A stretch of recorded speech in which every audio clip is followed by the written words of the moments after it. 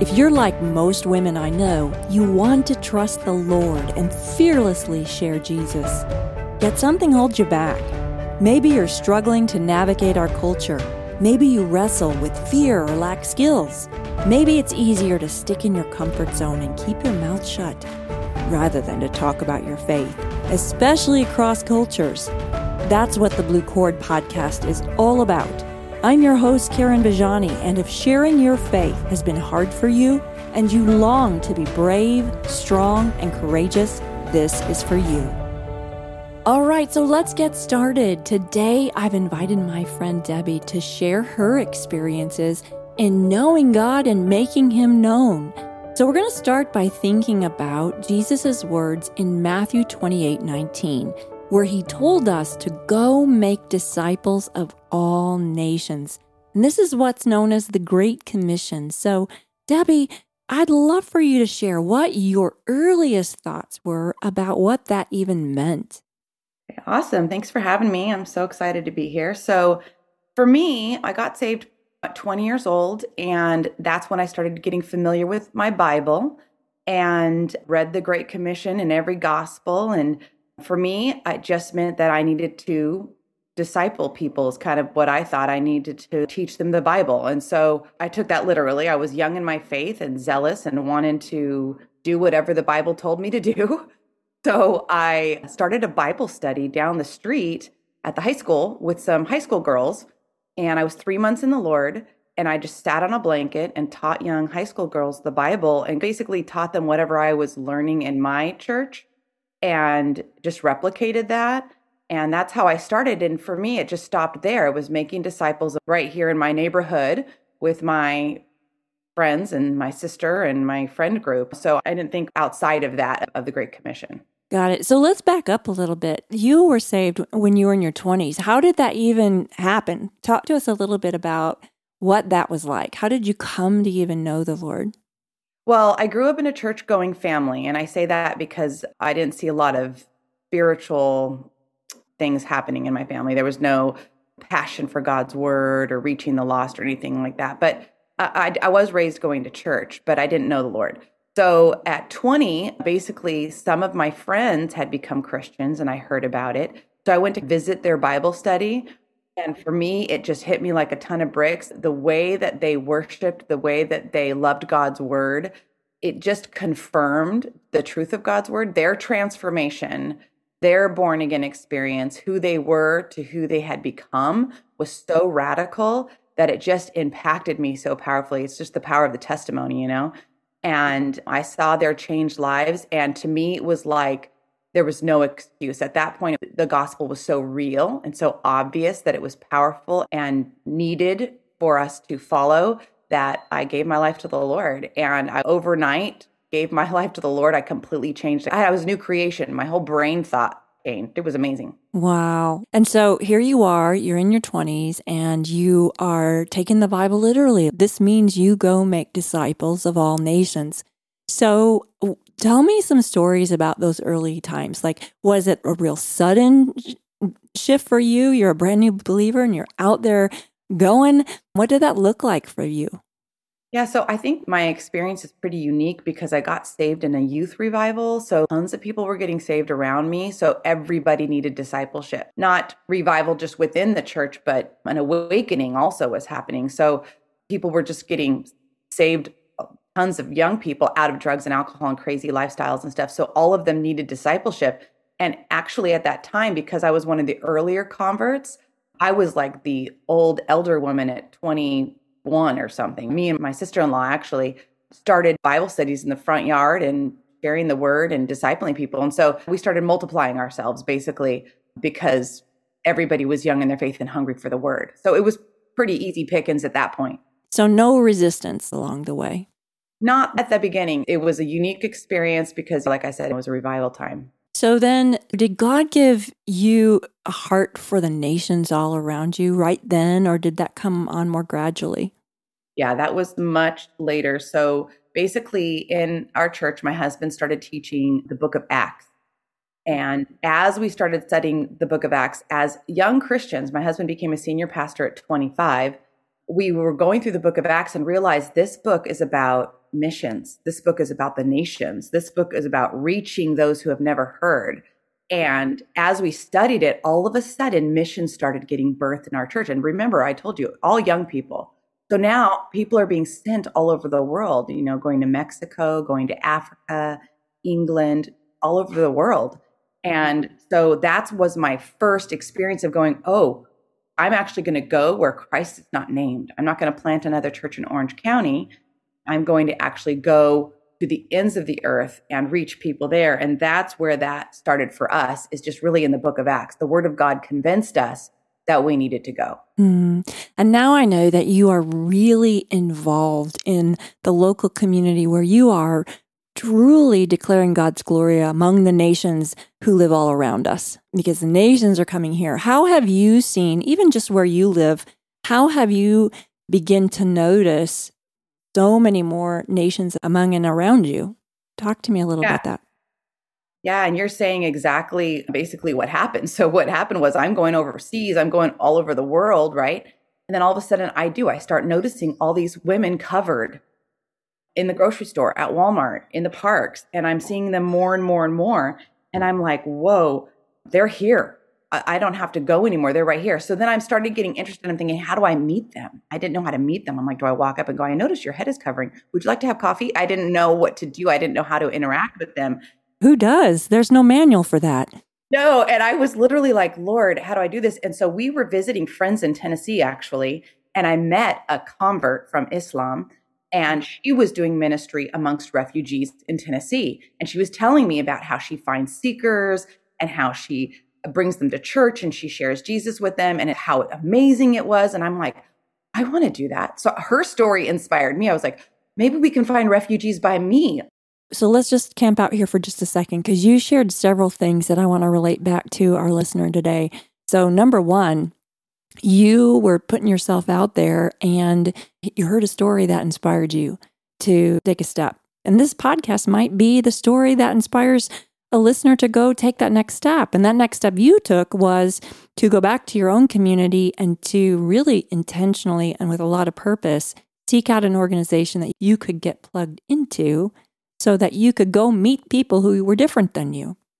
And then what was so cool about that, it was like exponential, because I do chase women that are covered now. But at that time, I didn't really know how to do that. And I would meet 12 new friends at every event, get their phone numbers and contacts. I mean, it was just like amazing how I was able to access so many of them at one time. So here you were, you went from not really knowing anyone of a different faith or culture, seeing them in the grocery store and retail, but all of a sudden you had opportunities to develop authentic relationships and be an authentic Christian witness among them.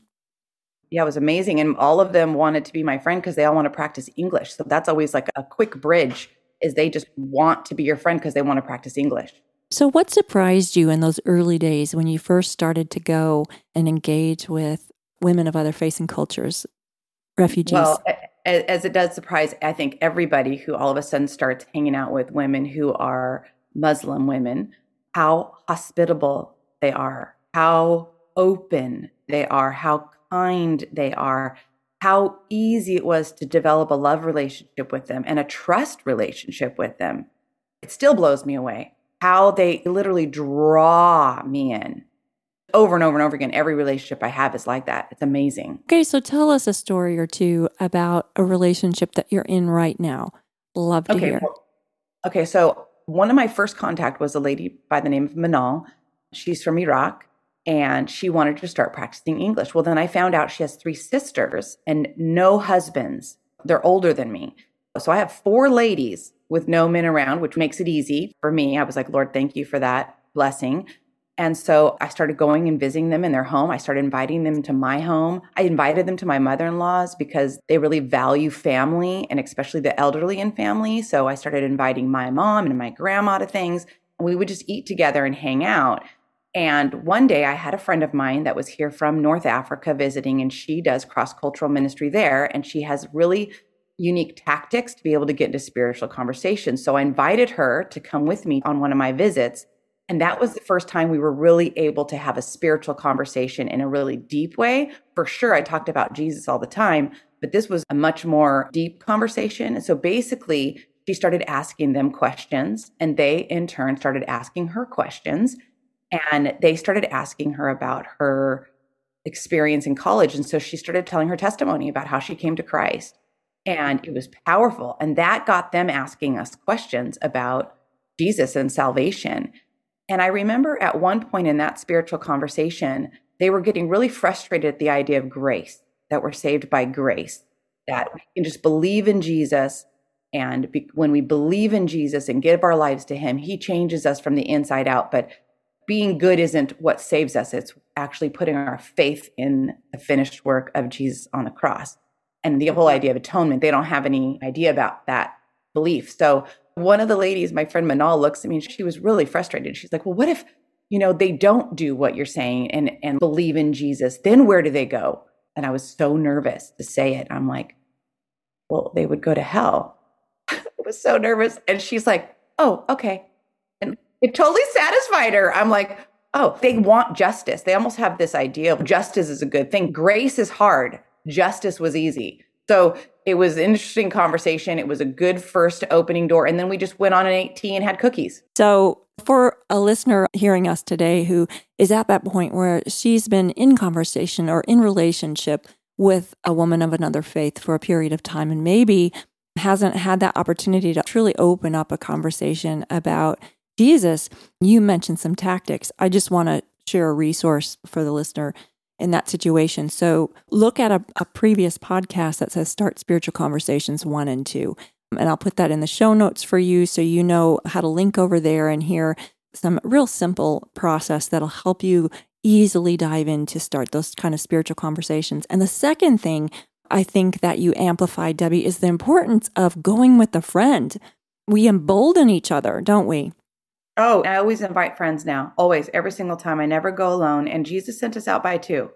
So I always bring a friend. And I also bring friends that I'm discipling, which is really cool because now I'm influencing a younger generation to do the same thing. Exactly. She role modeled for you, gave you both courage. Now you're role modeling that with others. That's exactly how it was intended. I love that.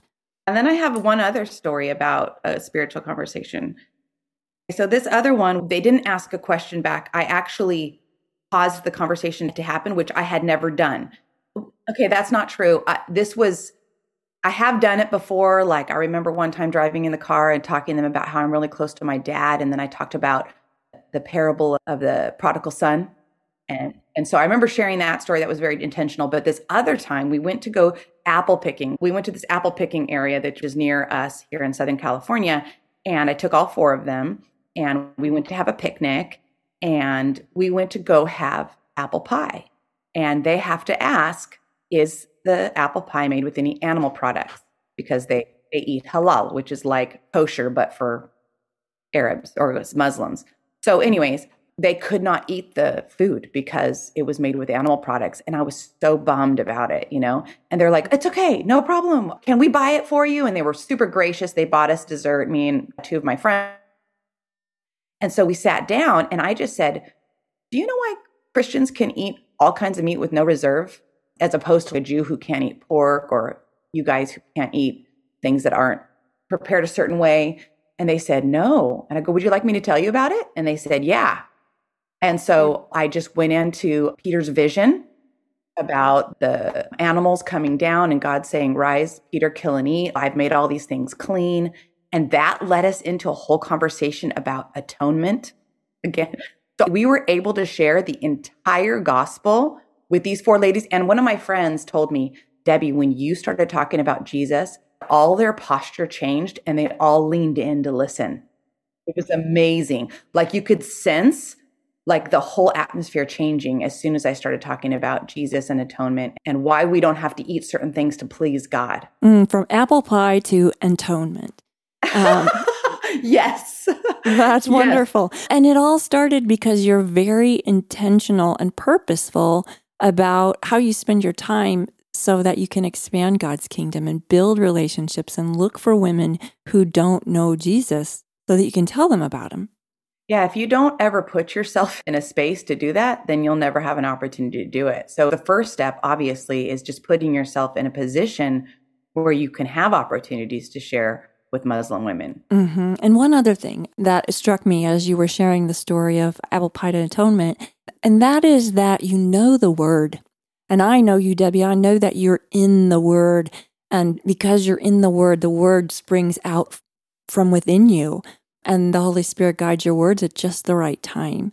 And so even that time where you began to share the story of Peter, kill and eat, it's because you knew the word and it came right out at just the right time.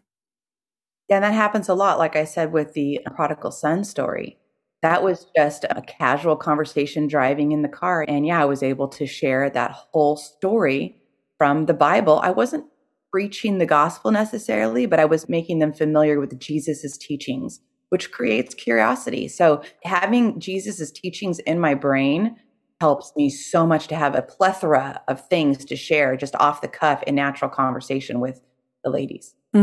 So, Debbie, I'm so curious, knowing that we're living in this culture right now where Christianity has declined so fast and very few people in North America right now have a biblical worldview, and there's this cancel culture. What gives you moral courage and boldness to share your faith right now? Well, a couple things. One, I kind of ignore all that. I try to ignore the fact that the world is going crazy and denying Christ in the sense of I don't let it get me distracted, I guess I should say. And I just keep what God says the main thing. I just want to obey him. So he says, go and make disciples. And he also says, he's going to anoint me, empower me, and give me the words to speak. So I just have to obey what he says. Simple obedience. I don't have to have a script.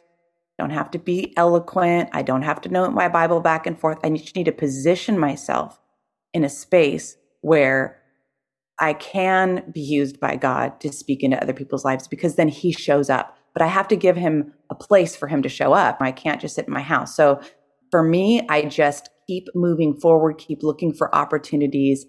And even if the door opens a little bit, I shove my foot in there and get in. You know what I mean?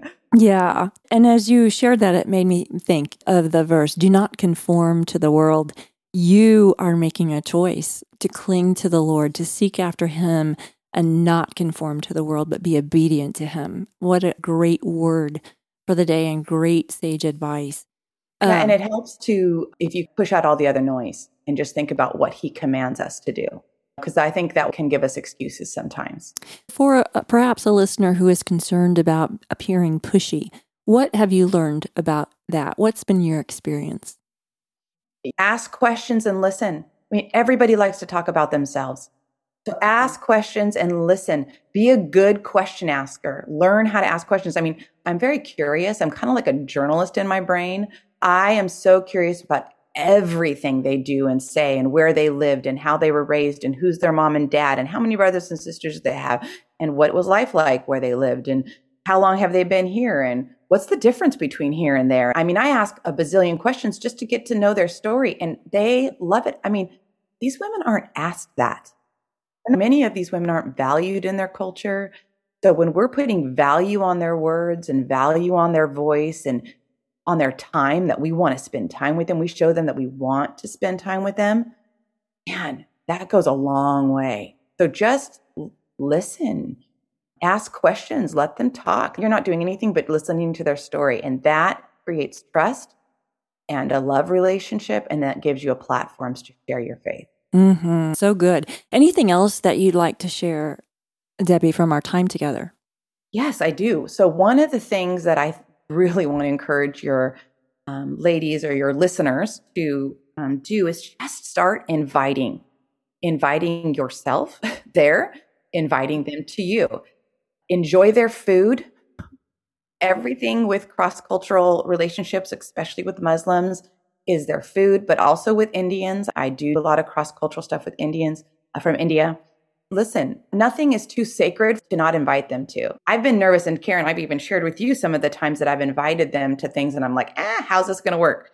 So I invited them to Easter at our church. They came. I made sure they had the words. They told me later, we followed along with all the words. They read all the words about Jesus rising from the dead and the power of the resurrection. If you don't think that impacts them, it does. Just invite them. I invited them to Easter services. I had a women's night where my mother-in-law was sharing there. And so I invited them to come and join in a house. They came to a home and sat with us. And my ladies in the church just loved on them and sat with them and talked to them and ate with them. It was amazing. I invited them to our Christmas event. Our Christmas event was all about Jesus. Literally, the theme was Behold, and we were just going to talk about Jesus and the names of Jesus. And they sat through the whole thing and they thoroughly enjoyed it, thanked me like 1,000 times for inviting them. And they heard everything about Jesus.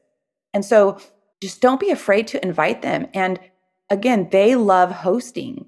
So I would always say things like, oh, I love Arabic food. It's my favorite. And then I might throw out a couple of dishes I love, or Arabic coffee or Turkish coffee, and they're like, oh, you want to come over? They're very hospitable. So I'm always hoping for an invite too. So I do both. I invite them to things, and then I sort of invite myself, but not really, but kind of invite myself to their house. And as I get to know them better, I invite myself over much more often. But that's because they're just so easy. They're so fun to be with and so easy to be with. And so I would just want to encourage women to not be afraid. For me, my experience, every single relationship I've had, they've been so open. And a few weeks ago, I was invited to go to a girl's house for her citizenship party. That was amazing. She invited all of her Syrian friends. There was about 20 of them, and all the hijabs are off. They're dancing. The music's loud. They're boogieing. I'm up dancing with them, and I'm just developing friendships. I'm not sharing Jesus in that moment, but I'm just creating bridges for me to have trust with them, that they know I'm there to just be with them. I'm not there necessarily just to make converts from them. I'm just there to know them and love them and hang out with them and have a good time. Another thing, a woman invited me to a Muslim center. I forget what that's called, Islamic center, right? And I went to this bazaar. This is my first contact with her. So I came. Her husband sells baklava. I bought their baklava, just hugged her and kissed her and made another contact and got pictures with her and her daughters and complimented them and then left. So that just gives me another contact. So I'm just intentionally always trying to go into their world. And yeah, I was nervous to go into the Islamic center. I was nervous, but I just did it. I just obeyed and went in and did it. And I had no idea what to expect. And it was a little awkward, but I think you get used to it the more you do it, right, Karen? Absolutely. I think the big takeaway is that 99% of the things that we imagine never happen. And so when you go stand outside that mosque, all kinds of things run through our minds, but the odds are really good. None of those things will happen. And so just step through it, feel the fear, and do it anyway. That's been my experience. Yeah. And one more thing, the unreached are among us. Those who have never heard the name of Jesus or understand what Christianity is. Some of them have never even had a friend as a Christian. They're right here. They're right here. They're coming to America. God is bringing them to us. So we have to reach them. It's our responsibility as the people of God to reach them. That's what Jesus would be doing if he was here. All of us don't have to go. Some of us need to still go, but all of us don't have to go. They're right here. We can reach them here. And the unreached are among us. Let's reach them. Amen. Wonderful. Well, thank you so much, Debbie, for joining me here today. What incredible words of wisdom. So thank you so much. Thanks to our listeners, and we'll catch you next week. If you enjoyed today's episode, please subscribe and rate the show wherever you listen. To get more involved in the Blue Cord, start small. Read my book, The Blue Cord, and sign up now to get my e-newsletter at thebluecord.org. I hope you can join me at our Blue Cord Women's Conference coming late April 2022 in North Texas. Look for more details at thebluecord.org.